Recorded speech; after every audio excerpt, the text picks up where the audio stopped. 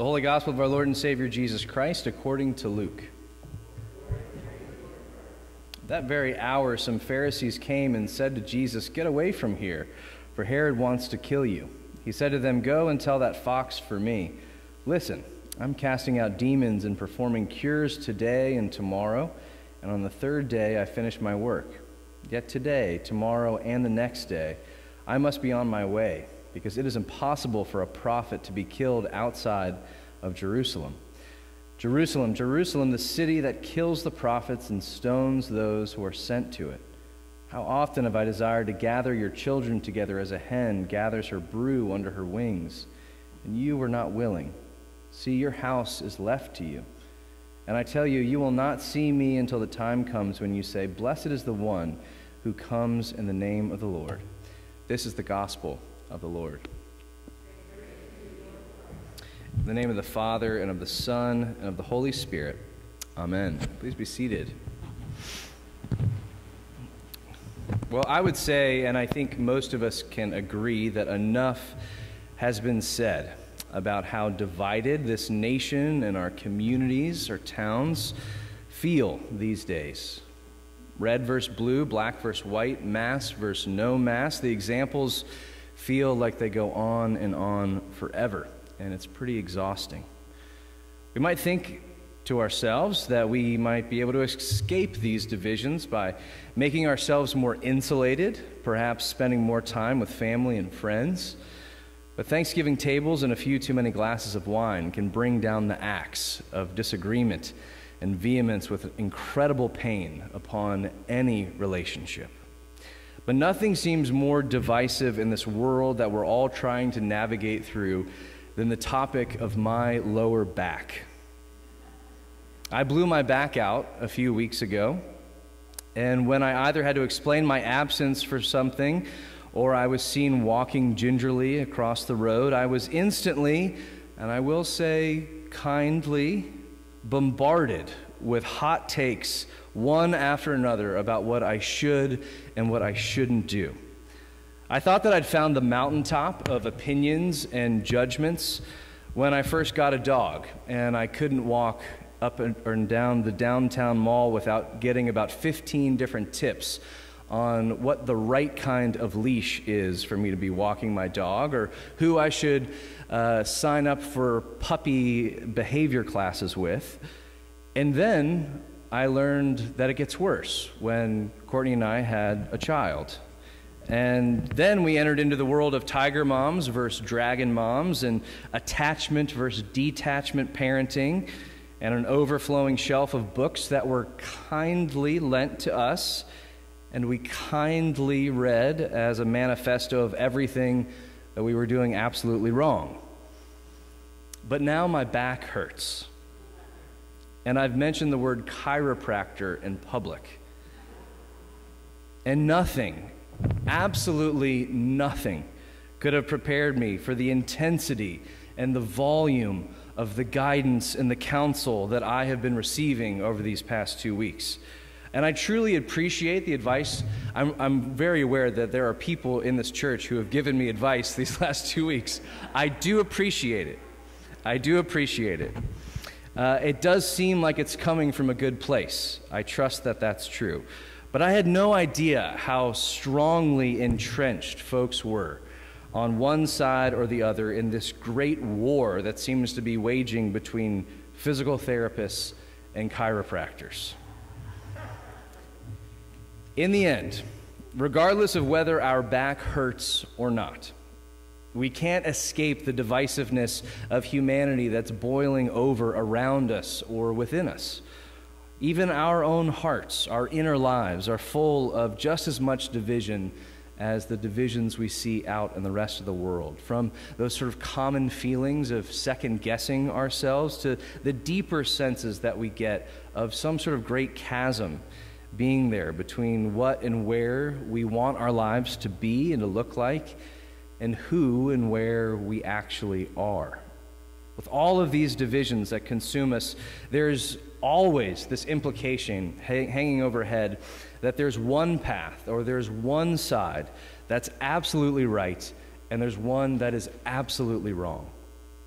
And we either make a promise to stay where we are and stand for this image or that version of justice or whatever the topic at hand might be, or we make a promise to ourselves that we'll progress and that we'll become that kind of a person, or we'll stop being this kind of a person.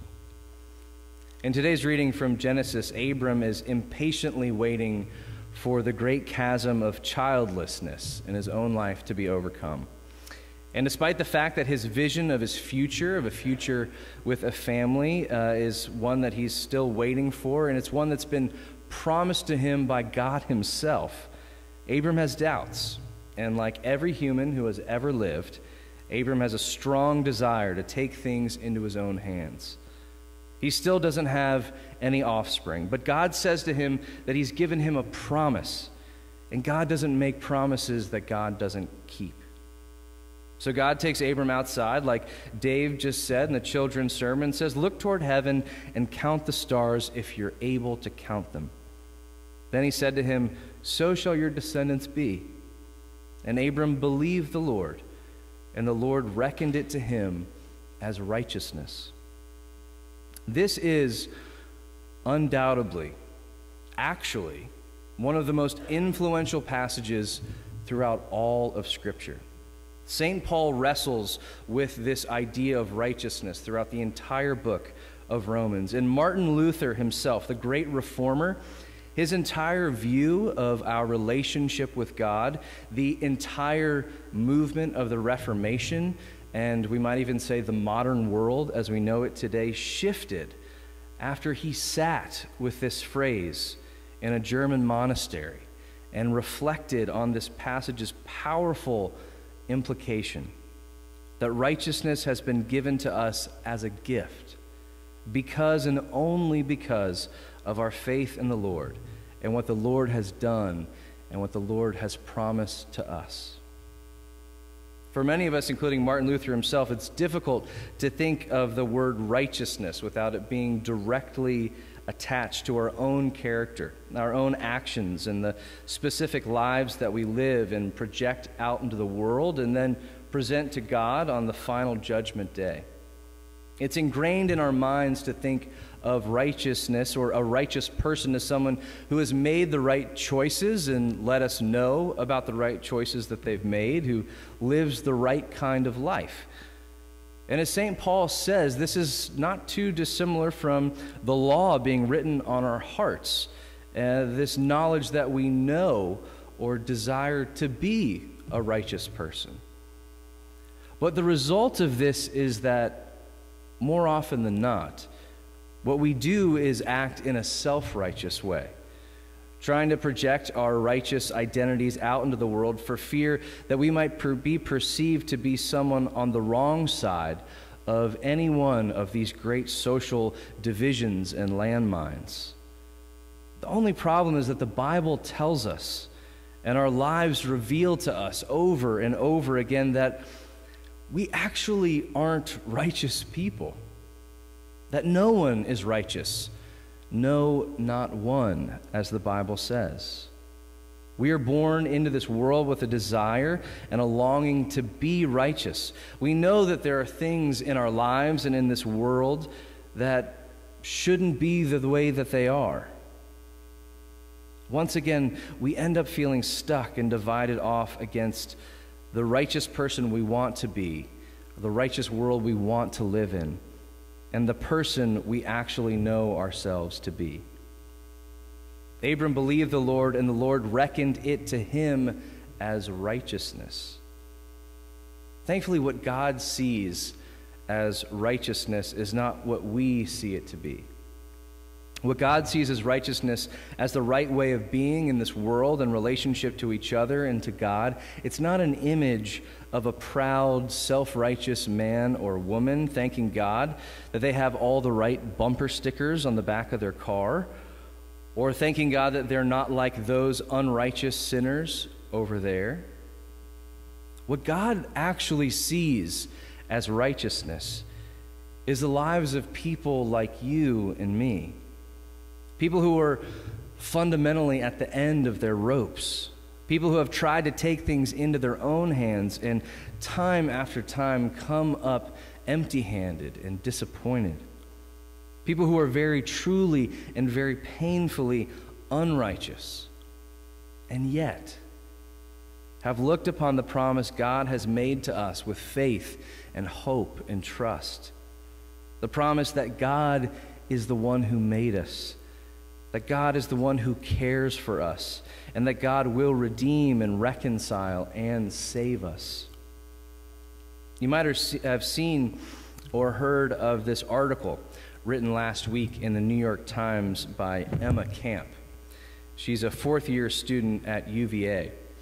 And she wrote this article on what is perhaps the biggest stage that there is in modern media to say this, to make these comments about a divisive culture on campus here in Charlottesville and on campuses throughout the entire country.